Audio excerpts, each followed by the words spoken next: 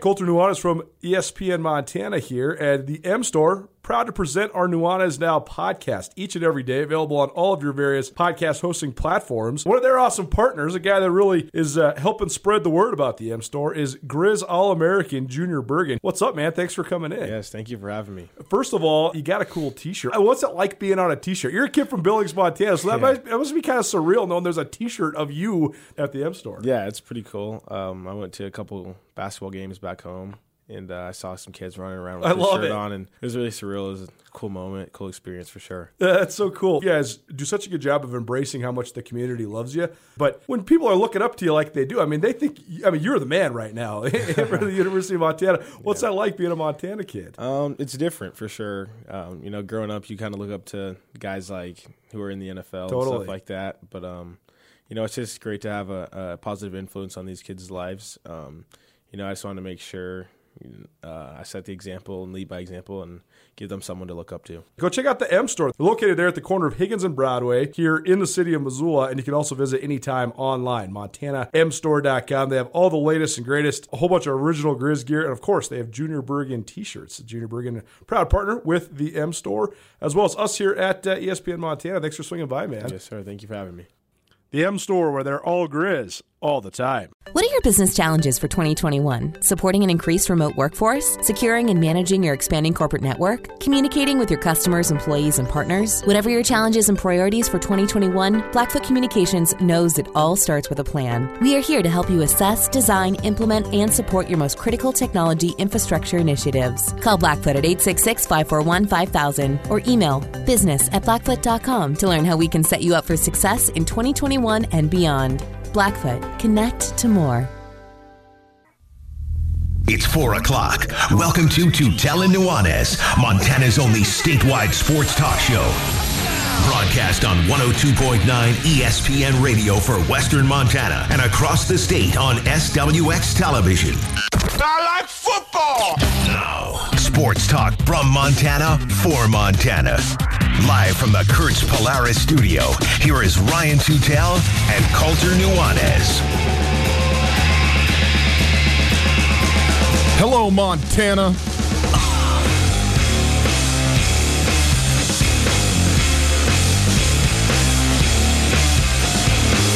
Grizzly men's basketball practicing. We hear from the head coach. We talk a little Seahawks football. We talk a little high school football. And we hear from our dear friend Carolyn, who does not know sports. It is Tutel Nuanez, 102.9 ESPN Radio, SWX Montana, across the state. Outstanding to be with you out there on a Friday afternoon. Hope you are well. Thanks for letting us ride along with you here into your weekend. If you would like to get in touch with the show, you can do just that. 361-3688 is the phone number. 361-3688, the phone number. All guests join us via the Rankish Brothers RV phone line. You can also text that phone number as well, 361-3688. We'd love to hear from you. Also, if you'd like to listen live, you can do so on our website, 1029ESPN.com. You click the Listen Live tab, and you jump into the stream. The stream is available all the time, and it is there thanks to our friends at Opportunity Bank of Montana. Opportunity Bank, your local bank, your opportunity.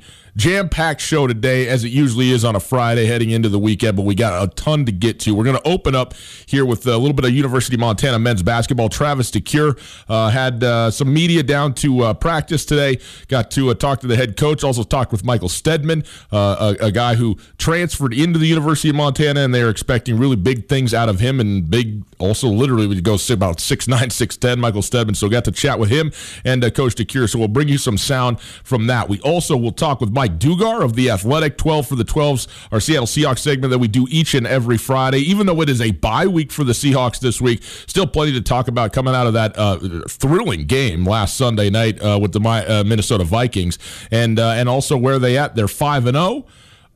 You can't be better than that. But also, do we see maybe a little shaking the armor to some extent for the Seattle Seahawks in this last week against the Vikings? Did they expose something in that Minnesota game? We also will have Joseph Urso. He's our Mattress Firm Student of the Week from Billings West. He is a freshman there. He is a wrestler, so we'll talk to him a little bit. We will also Talked to Mick Morris and Dane Oliver, two of the three head coaches of the AA teams in the city of Missoula. Mick Morris of Hellgate and Dane Oliver of Sentinel. Probably the game of the year at the high school level is happening tonight at Missoula County Stadium. Sentinel Spartans 5-0. The Helena Bengals 5-0, playing for supremacy in the AA ranks. And, of course, we will have the chick who doesn't know sports in here as well. So there you go.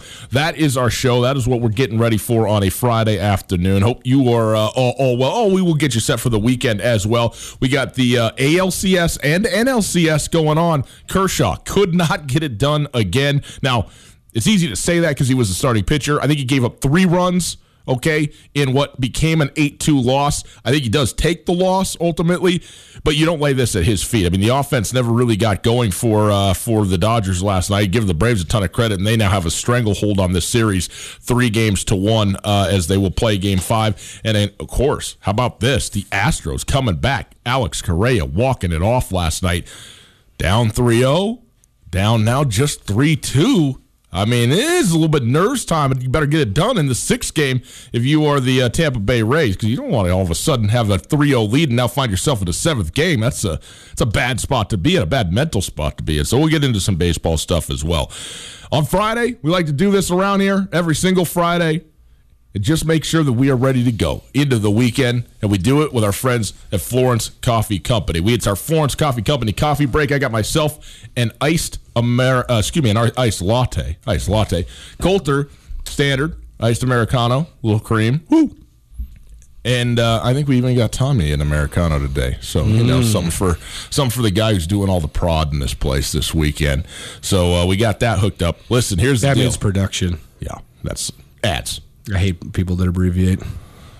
Why, dude? I abbreviate all the time. So adorbs. At the Florence Coffee Company, by the way, all October, this is cool. Take your pet, specifically your dog, in costume through the Florence Coffee Company kiosk. Get a picture taken. The baristas will take pictures of your pet in costume.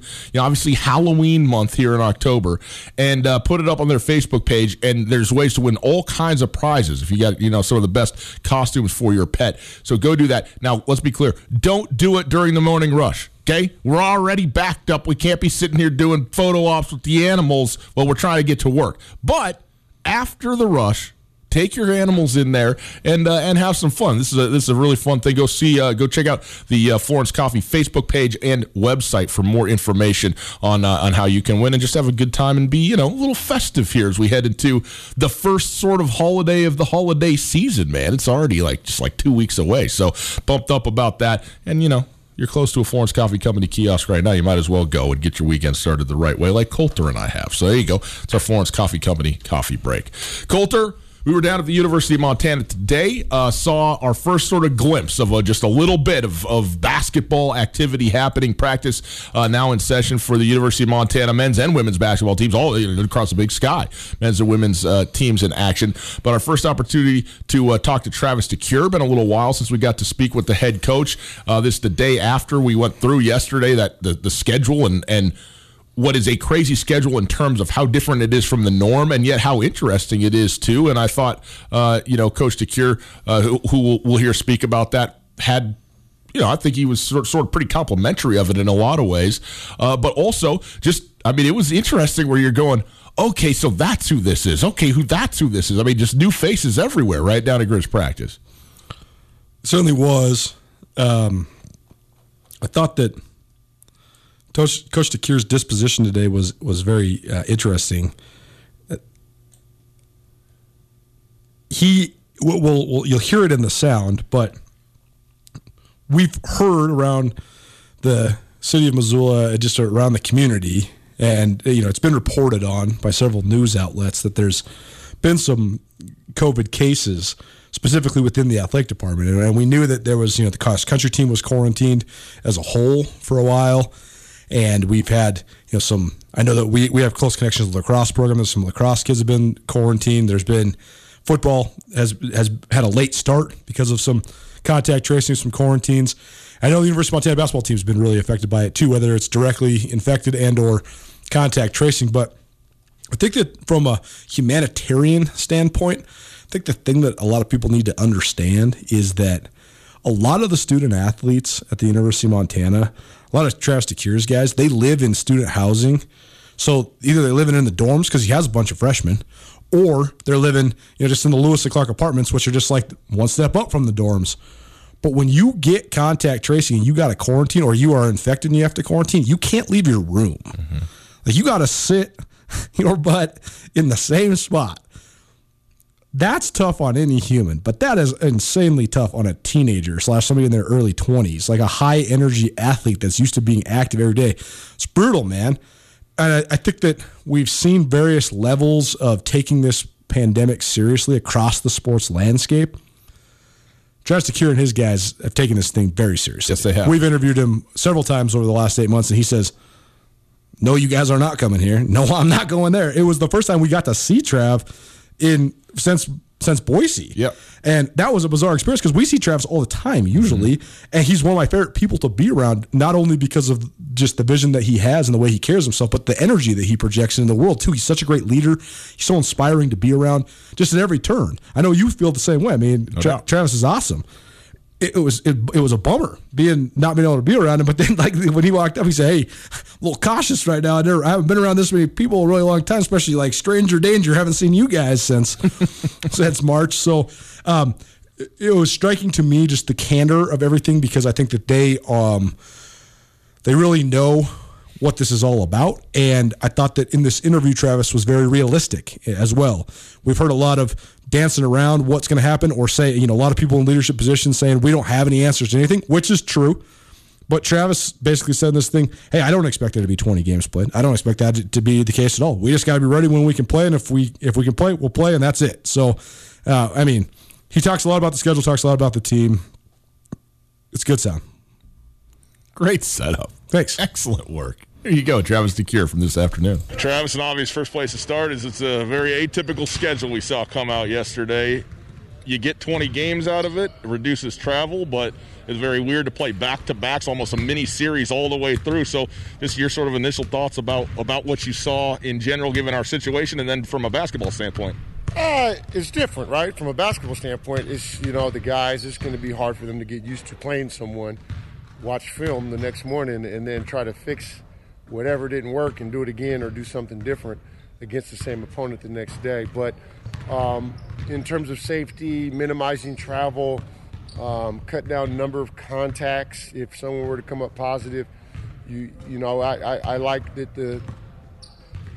the conference tried to get ahead, and they also worked with the coaches in terms of coming up with something that made sense for everyone. So I'm happy with where we're at. Typical conference season, you spend so much time prepping for the first opponent, have to have a quick turnaround. Now you can prep for the same opponent.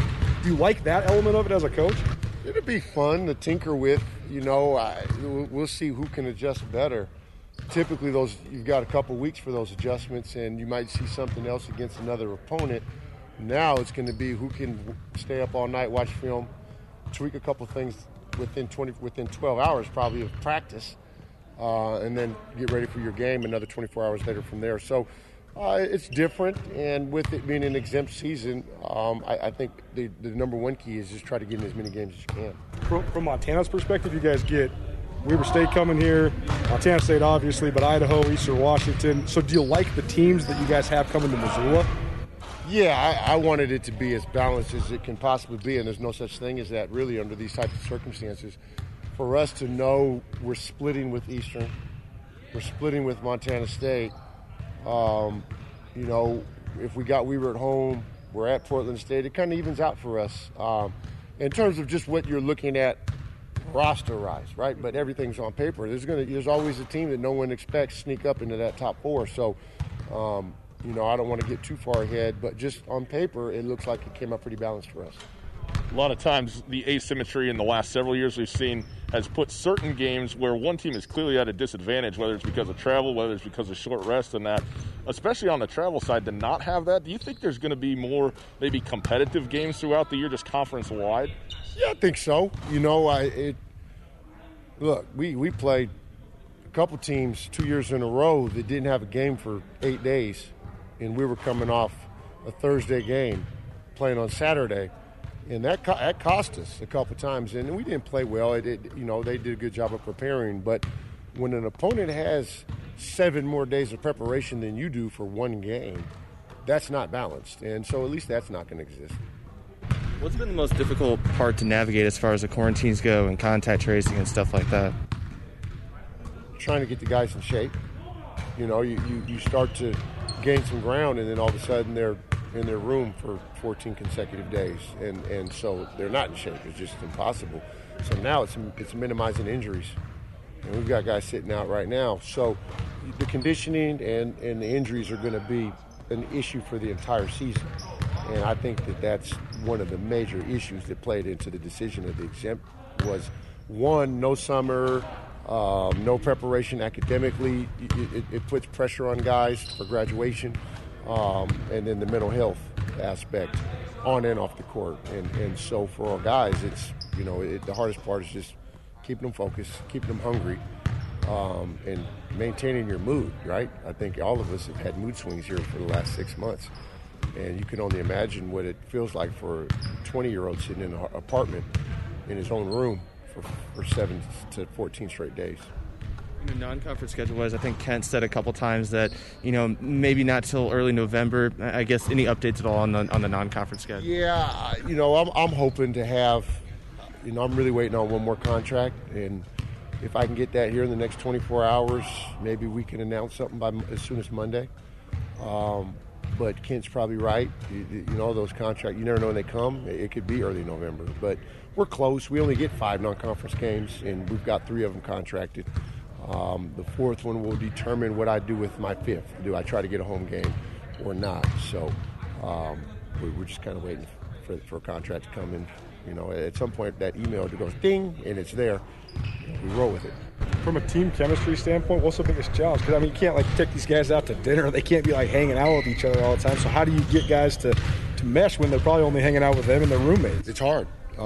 You know, we've had some Zooms. We've had a couple meetings here and there where we spread out or whatnot. But it's challenging this year more than ever. And I think it's had some negative impact on a couple of scenarios already.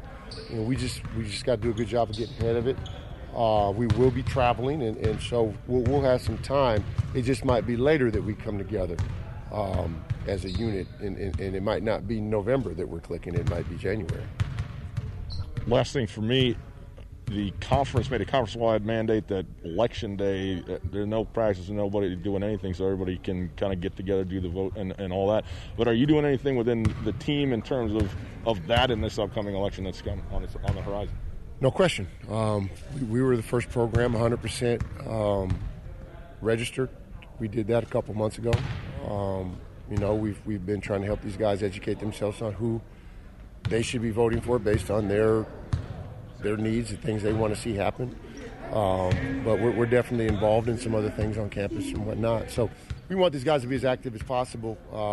You know, I think now more than ever, you start to realize how important it is to do your civic duty, more so than just vote, but be impactful in a lot of other ways. And so we're just trying to help these guys create ways to be impactful.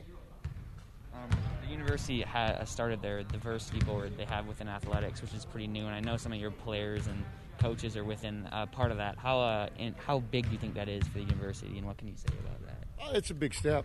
You know, and you know, the NCAA shortly after that came out, and they're pushing everyone needs to have that at some point in time.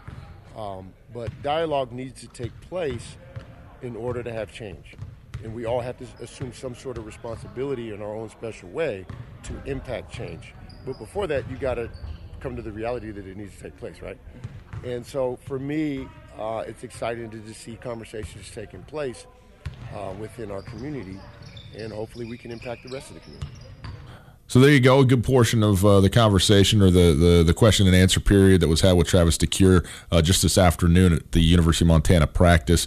And again, like you said, a lot of stuff in there, Colter. One thing we didn't hear, and this is what you had alluded to before, was just about when you talk about the scope of the season and thinking. He's like, there's no way we're playing 26 games. He goes, right. He said effectively, there's no chance that any team in America plays an entire schedule. We know we're going to have games scheduled. It's just a matter of how many. But we also know that the NCAA really wants and needs to have their tournament, which is their moneymaker. Like, that's the big, obviously the huge billion-dollar thing that they have that they didn't get to have last year, and now, they need to have it this year one way or another. So that is the thing that's sort of the driving force behind this. So he was optimistic that there's going to be a season of some sort, but is very, very well prepared that things aren't going to go, according to any sort of plan. And I'll tell you what, that to me is the mindset that every coach in any sport should have. Like, I understand the routine that you have. And if you're a football team, you play on one day, you got, your 2 days off, then you're back at practice, you do a couple film sessions, and it's all slated out and it's all planned.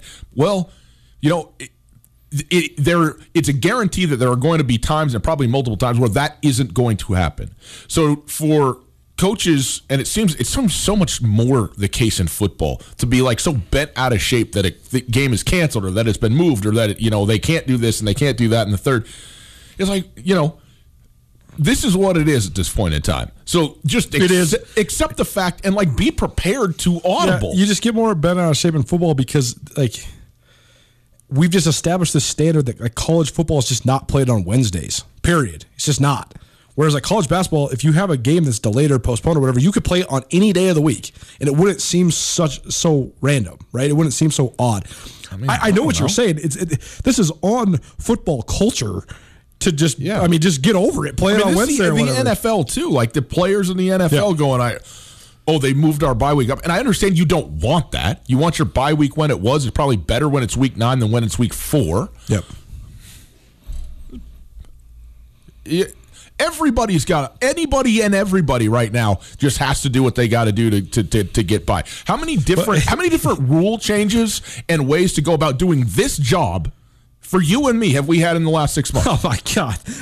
I mean, we've had how many episodes have we had? How many shows have we had? We've probably had new protocols between working from home, between how and when to come to work, between whether to wear, when to wear a mask, how often, all that kind of stuff. We've had different protocols, probably a half dozen. Maybe even 8-10 times in the last 6 months. And you know what? So has everybody. Right. Well, you know what? That's what it is. And so when Coach Secure goes, I know we're going to have games canceled. I know we're going to have stuff moved around. It is what it is, and we'll see how many games we can play, and we can't wait to play them. Seems like the right thing to say. Well, and it is. And Jeff Choate said this on our show last week, too. Montana State head football coach. He said, the two things I'm telling my guys is wake up with a positive attitude and be ready to be flexible. Right. Because if you don't, you're just going to be pissed. Yeah. And it's something that we all have to learn. Yeah. I mean, you rode back with me in the car, Boise. I couldn't even speak. I was so mad. I was just like, what the hell are we going to do? The ride back was not the worst. The 3 days stuck in a hotel room were the worst. I mean, I was having a moment where I thought that it was just over. Mm-hmm. And it might still be. I don't know. But positive and flexible now. There you go. That's right. But I had to into you. Yesterday when we talked about the schedule, we did analyze some of the ins and outs of this thing. Who's Montana and Montana State are playing at home. Those are good things. The dynamic of playing two different teams, or the same team, 2 games in a row. I had 2 other thoughts on this, though. First of all,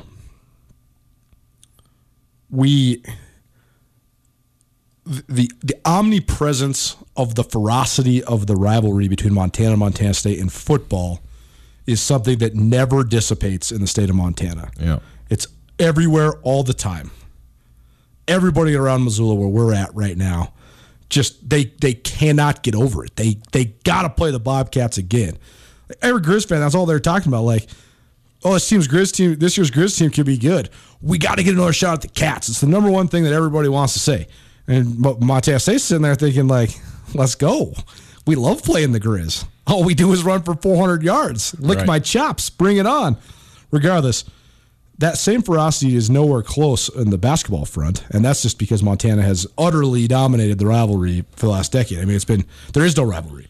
Montana just wins every time. Yeah, and also, and this has changed, particularly at Montana State, but Mac Anderson, the University of Montana, you got a couple of guys who've been, Layden Ricketts and stuff that are contributors and good players for Montana State, but by and large, this is not Montana kids playing in this game, whereas in football, it's, pick your spot on the map, you got kids from 406 playing. For sure.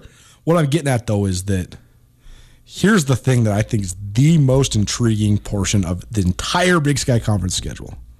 The fact that Eastern Washington and Montana are going to play in consecutive nights. Can you imagine how fired up Kim Aiken is going to be by the 30th minute of the second game? This dude's ready to punch somebody by the 10-minute mark of the first game every year, the last couple of years. I mean, these guys have some bad blood. It's honestly like it's right on the point of being not good. Yeah. I mean, we've seen some bad things. I mean, like that foul, Kim Aiken's foul on Cy Pridgett at the Big Sky tournament a couple of years ago was like, that was bad. That was bad. Getting in a fight on the baseline and people getting thrown out, cheerleaders getting punched, cheerleaders getting tossed out. Like, I'm all about physical and stuff, but I mean, this is when civilians are getting hit. This is not a thing, you know? I mean, this is a bad situation. That said, though, you gotta love it. You gotta love it because, I mean, there is no better show to me than watching Travis DeCuire try to execute his X's and O's and you know, scream until you can't even hear him. And Shante Leggins hopping around. Whatever the sideshow of this thing is, I mean, this is worth the price of admission. Yeah. But when you talk about they get to play each other back-to-back times, but on each other's home floors, man, like those are going to be wars. Like usually, you know, being around practice and stuff, like when the Grizz lost in Cheney a couple years ago, even though they had several games in between, they're still thinking, okay, let's get better and better so we can get back at Eastern Washington. Like that's what they're talking about. This is the rivalry in the league. Now the fact that you're going to play and then get on a bus and go play again, that second game is going to be straight a war, man. It's going to be intense. It's going to be sweet. It is, and I think you're going to have,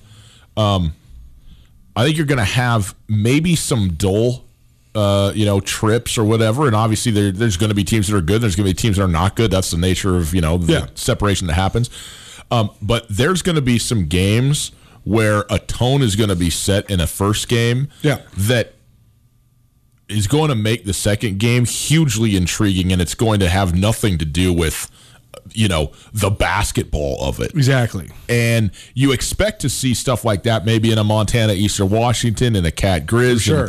And, maybe even a Northern Colorado type of scenario. But you might see, first weekend, maybe something happens with Southern Utah in the first game, and all of a sudden there's not time to cool down. There's only time to get angrier and then go back at it again. And I think, too, that's a trap, right? Like the teams that can control themselves, control the emotion of it, are the teams that are going to be the most successful. Well, think about some of the individual matchups, too. I know Timmy Falls isn't with the Grizz right now. He's not in the league anymore. I know Holland Woods transferred. But just take that individual matchup, for example. Like last year when Holland Woods lit Timmy Falls for 39 points in Portland, well, imagine if Timmy Falls gets a retribution chance, right? Like imagine Jonah Radabal versus Saeed Pridgett. Like, Jonah Radabal shuts down Saeed Pridgett. All right, now Saeed Pridgett get another shot at him. Those little things are going to be pretty sweet. The other thing is, and you heard Coach DeCuire address it here too, the travel in the Big Sky Conference is brutal. There's no question about it. It's also the most built-in excuse for every single freaking coach in the league. Every coach talks about, well, we had to play in Flag on Thursday night, and then Southern Utah moved tip up till noon, so we had to take a bus for 5.5 hours through a canyon. We got to sleep for 4 hours. Now we got to play Southern Utah, blah, blah, blah, blah, blah. That doesn't exist anymore. No. There's no getting on a bus right after the game and driving across the western United States like we've had to see in a lot of different fashions. It's not get out of Portland State and take a flight to Sacramento State and then sleep in a hotel. Now you're going to get – that's the other thing, the comfort of preparation, right? Like you can take enough stuff for like a trip.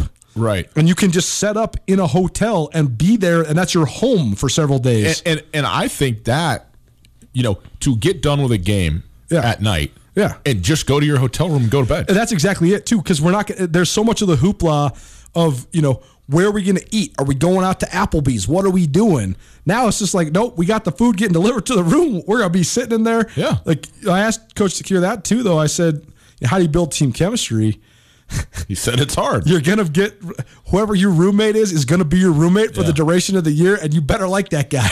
Well, and he sets the roommate stuff too. So I think that's going to be the other thing though, is I think that Trav, that's one reason why his team, the social acclimation of them is so good, because like he used to always say, like Mac Anderson, the Montana guy, is going to room with everybody. You can't do that anymore. So how do you get some intermingling? I don't really know. I think that, there's some stuff that you're just not going to be able to take away. Right. We saw them down there today. They're doing their best of social distancing, but they're still going to, be hanging out with each other. That's just the way it goes. But it's a weird situation, weird time.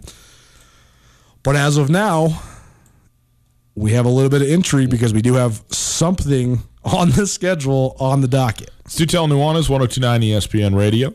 Quick break. Shift gears out of college basketball and into professional football. Every Friday, we are joined by Mike Dugar of The Athletic. Talk to us about the Seattle Seahawks. 12 minutes for the 12s right after this. What are your business challenges for 2021? Supporting an increased remote workforce? Securing and managing your expanding corporate network? Communicating with your customers, employees, and partners? Whatever your challenges and priorities for 2021, Blackfoot Communications knows it all starts with a plan. We are here to help you assess, design, implement, and support your most critical technology infrastructure initiatives. Call Blackfoot at 866-541-5000 or email business@blackfoot.com to learn how we can set you up for success in 2021 and beyond. Blackfoot. Connect to more. The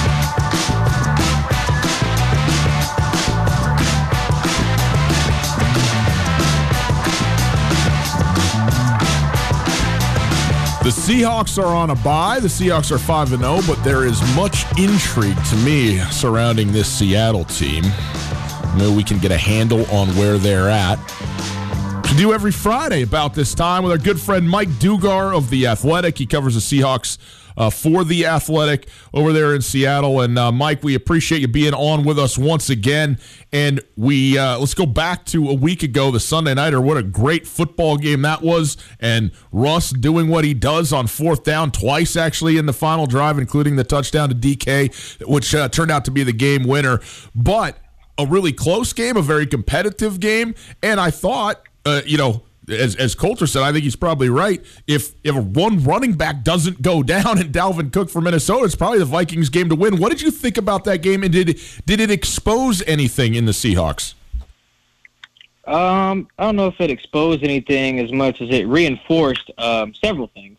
One is kind of a flaw in Pete Carroll's whole mentality, oh, can you win the game in the first quarter? Can you win the game? Whatever. Everybody's seen the video. Yeah, and the problem with that is that, a Pete Carroll team will always have a chance in the fourth quarter for the most part. So will the other team. And when the other team always has a chance, and you play these nail-biters all the time against teams that you are, objectively, much better than. So I think that reinforced that thought one I've had for a while. I even joked on Twitter after they posted the video of Pete giving that same spiel. I was like, okay, so what quarter does Pete think they won the Super Bowl in? There's clearly a hole in this, theory. I was joking, but, I would love to ask him that. When do you think that game was over? Because I think it was over as soon as Cam put Demaryius Thomas 5 yards into the dirt. Yeah. But no doubt. Maybe that's just me. The other thing it reinforced was DK Metcalf as the team's number one receiver. And I think that was, unofficially, decided, week 2 when he was giving the Patriots everything they could handle. But I think in the clutch moments of the game, on 2 fourth downs, 2 must-have fourth downs in that game, where did he go? He went to number 14. Right. And it's not like a Jermaine Kearse thing where Jermaine's number 1 because he's throwing the clutch passes to Jermaine Kearse. No, that's not how it works. He's throwing those passes to DK Metcalf because that's who he really, really trusts to make those plays. It doesn't mean he doesn't trust Tyler. Shoot, he threw it to Tyler. Tyler dropped the game winner on third down at the goal line.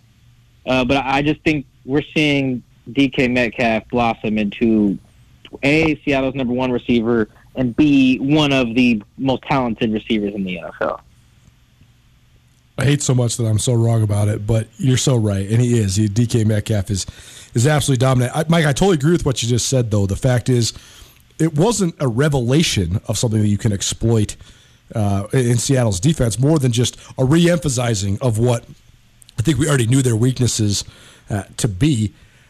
How do they go about shoring that up, though? Is with the fact that they are struggling a little bit defensively, particularly against the interior run game, is this a personnel issue? Is it a scheme issue? What does Seattle need to do to shore up that element of their defense? I don't really think you can scheme up great defense. That sounds crazy, but I think you just need great players. And they don't have that right now. Though I did look it up this week.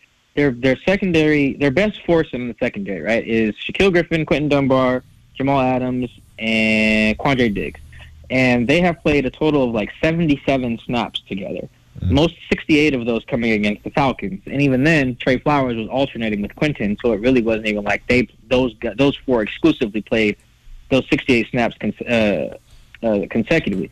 So you have that. I think that will help once you finally get those 4 together for multiple games. I think some of the numbers will come down. They will no longer be on pace to like have the worst defense ever in terms of yardage allowed, which I believe they currently are. So I do think that's part of it, but for the most part, you can't scheme up great defense. And so I wrote, like, Pete Carroll's going to have to stop trusting his defense as much as he does. And I know that's like, what do you mean, Mike? How can you just not trust one side of the ball? It's not like completely abandon it, but is definitely acknowledge what you have. And I don't think Pete is ready to do that quite yet. Like, he still believes, like in the Minnesota game we saw, like the strategy is pin the offense deep, and we'll get a 3-and-out and then get the ball back with a short field, go down there and score. That's cool in theory, but flipping the field means nothing if your team gives up yardage at the rate Seattle does. If you flip the field and pin them at the 2, Pete, they might just go 98 yards and score on you. Like, that's what this defense is built to give up, sadly. At least it's currently constructed. And he needs to acknowledge that and, like, go all in on the idea that, like, look, we just need to score 35 points. And that's just the goal, you know. Like, we're probably not going to give up 35, but we should go in there and expecting to score 35 if we want to win this game. Mike Dugar joining us. He covers the Seattle Seahawks for The Athletic. You can follow him on Twitter at Mike Dugar. Also listen to him. He hosts the Seahawks Man-to-Man podcast as well. Mike, I'm interested in the upcoming schedule because Seattle's 5-0, but they have not played any divisional games yet. They will play now 2 back-to-back. The Cardinals next week, and then the 49ers the week after that. I've been adamant that the NFC West is the best division in football, but Arizona is not, at least at this moment, as good as I thought they were. They're not playing up to the level I thought they might, and the 49ers are just so decimated by injury. I still don't really know what they have, but obviously, I mean, you talk about, Garoppolo already taking a seat for a little while over here next to coach, and let's just watch this together for a while. That's not a great sign, among other things, for San Francisco. All that to say, how big are these 2 games? Obviously for Seattle now, as they come out of a bye and are faced now with the gauntlet that it still is to me and should be their divisional opponents. I don't know how the division is good. I don't know if it can still hold up the idea of like it's the best in the NFC or the best in football or whatever. Like at this point, I mean, teams like Carolina's got a winning record, Tampa Bay and New Orleans, I think all have winning record. The Falcons are a joke, but like you got 3 teams with winning North records is there. very good too right now. It looks like. Yeah. You got the Browns, the Ravens, and the Steelers are all really good teams. So yeah, it probably doesn't hold up as the best division, in the league, but it is still really good. I think the interesting. I haven't really watched a lot of the NFC West because their games are typically on at the same time as the Seahawks. I think I saw the Rams beat the Cowboys, and then I saw another one. Someone played on like a prime time. Oh, I saw the Niners lose to the Eagles. Good God, that was terrible.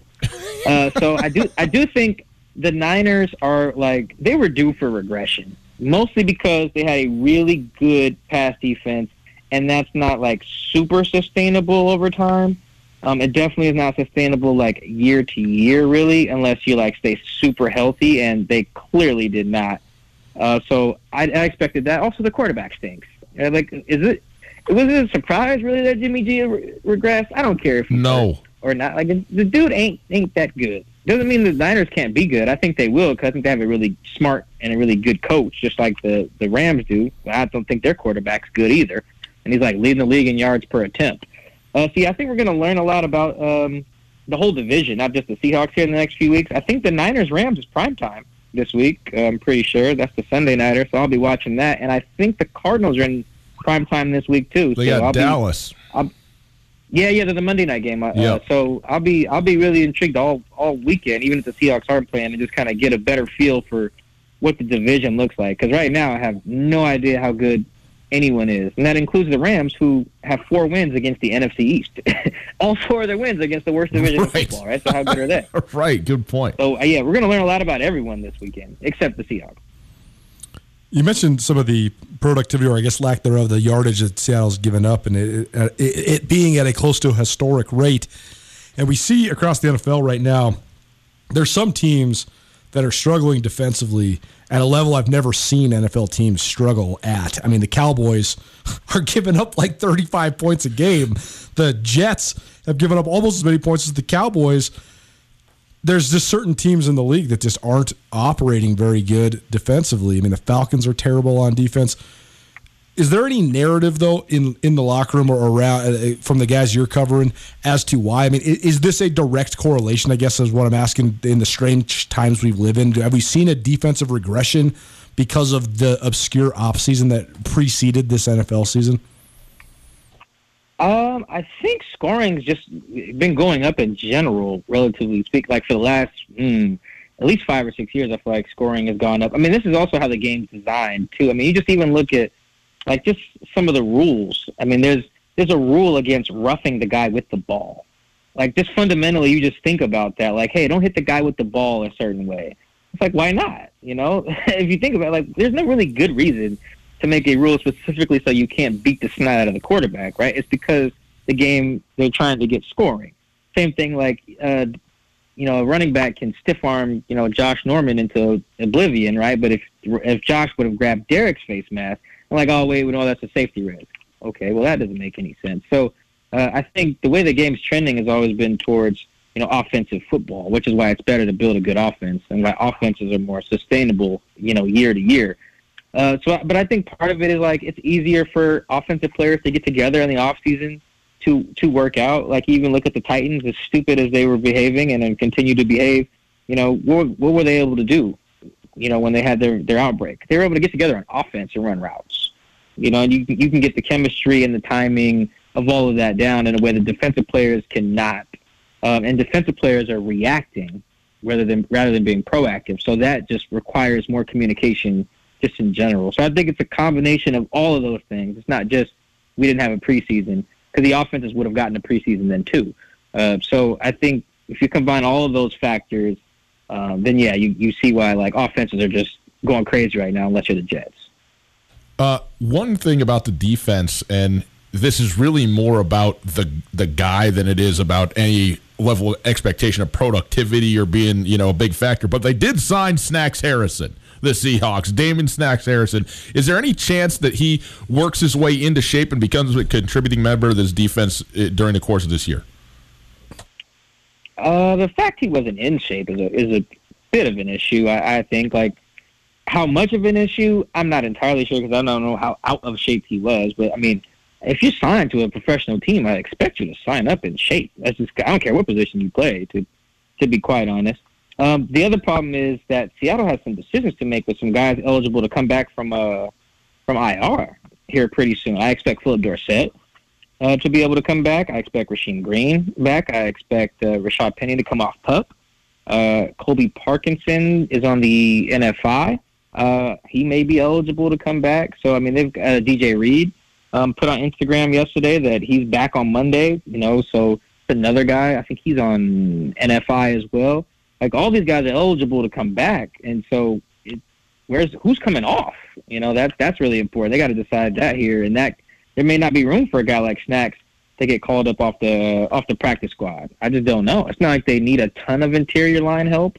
Maybe they will, because I don't know what happened to Anthony Rush. He got hurt against the Vikings, and we kind of forgot about it. Yeah, I mean, I think Snacks could have an input, but it won't even be him being in shape as much. It'll be like, is there room on the roster? They got a lot of dudes. They got to get active. Last question for you, Mike. Right now, there's 4 undefeated teams in the NFL: Packers, Titans, Steelers, Seahawks. Where do the Seahawks rank among the unbeatens in the league? They're probably the second best one behind Green Bay. I think, to be fair, I haven't seen a ton of the Steelers, though I expected the Steelers to be good. I think Football Outsiders had them as like one of the top 5 teams with the best Super Bowl odds. And one of my homies texted me, he was like, what the hell, the Steelers? And I was like, oh, well, I mean, their defense is going to be really good. They're going to have probably the best pass rush in the league, a top 5 secondary, and they're going to have a good passing offense with Big Ben and his receivers. And I'm pretty sure all of those things are currently true. So I would go Packers, Seahawks, Pittsburgh, and who is that 4th team? Tennessee. I don't even want to count Tennessee. Man, those guys are big idiots. Yeah, Taylor Luam turning breaking protocol into like quote unquote adversity. And the Titans are idiots. So I don't even want to count them among the best teams. They took an L when they just disregarded protocols and weren't wearing the contact tracers and had an outbreak. And we're like, we should get closer to each other at this high school field in broad day. Like, no, man, you guys don't deserve to be undefeated. I'm so mad that they won on Tuesday. I like the take, Mike. We appreciate you being here. The Titans aren't among the undefeateds on account of their choices away from the field. Mike, always appreciate you coming in here and being with us. Look forward to watching the other 3 games in the NFC West play this weekend, and then get set for the Cardinal game against Seattle a week from Sunday. As always, appreciate it, my man. No problem. You got to take care. You too. Thanks, Mike. Mike Dugar covers the Seattle Seahawks for The Athletic. You can read him at The Athletic. You can follow him on Twitter at Mike Dugar. You can also check out the Seahawks Man-to-Man podcast and get the insight on the podcast version as well. Mike Dugar doing it with us every Friday, 12 for the 12, so we appreciate him very much. We'll take a quick break. On the other side, it's our Mattress Firm Student of the Week, Joseph Urso from Billings West. Next. Coulter, obviously, if people are traveling, you got to have them stay somewhere else, not with you. That's true even when COVID isn't going on, and especially now. So you send them out to the Wingate. We know that. That's obvious. What you might not know is about all the meeting space they have out there, convention space, and even personal office space, because God knows I can't stand being with you any much longer. I'm going out there. I'm going to lock up my own personal office at the Wingate. You can do the same thing. If you need a business space, whether it's for yourself personally or you're just tired of doing Zoom meetings, you just want to see other humans, but you want to be socially distanced, the Wingate has great business meeting rooms. You can space out. They have all the hookups and technology you're going to need for any sort of meeting or presentation. Or if you're like Ryan, you just want to have a place where you can work in peace and quiet, the Wingate Inn also a great option for those that live and work around Western Montana and the city of Missoula. If you have anybody coming through town or you want to get your kids out of the house, Wingate also has awesome rooms, great business rates. The pool is back open. They've done a great job of making sure that's going to be safe for you and your family. The Wingate Inn, located in Missoula, it's an excellent option for business travelers, local business people, or anybody coming through the city of Missoula. Let the Wingate Inn make you feel at home even when you're not. We want your freedom. Well, whoever to keep you down.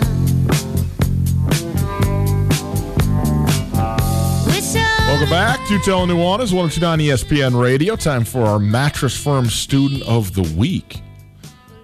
Get to here in just a moment. It is a nice Friday. Hope you are doing well. If you'd like to follow along on Twitter, you can do that at Gus Tutel. That's me, at 102.9 ESPN, and at Skyline Sports MT. Those are your relevant Twitter handles. Well, we are happy now to welcome in our Mattress Firm Student of the Week. He's a freshman at Billings West High School. Joseph Urso joining us. Joseph, thanks so much for being with us. How are you? Pretty good. Thank you for letting me be on. Yeah, well, we're happy to have you in here. You are into all kinds of stuff. Since we're on ESPN, let's start with the sports stuff. You are both into archery, which you've done some stuff with competitively, and you're also a wrestler. Now, this is interesting. You've been wrestling for quite a while, but you haven't wrestled at the high school level yet because you're a freshman right now, 14 years old, and the wrestling season hasn't even started. So what's the prospect like for you as you've gone to high school now for the first time, obviously in kind of a weird period of time, and you want to get into wrestling? What's that like? It's kind of exciting for me because I'm really excited to wrestle on a different level of competitiveness in high school. It'll be a lot different than it is in middle school. Tell us about archery. How'd you first get into archery? I had joined 4-H, and I was offered a bow for me to get into the archery project that they have going on there. That's how I started getting into it.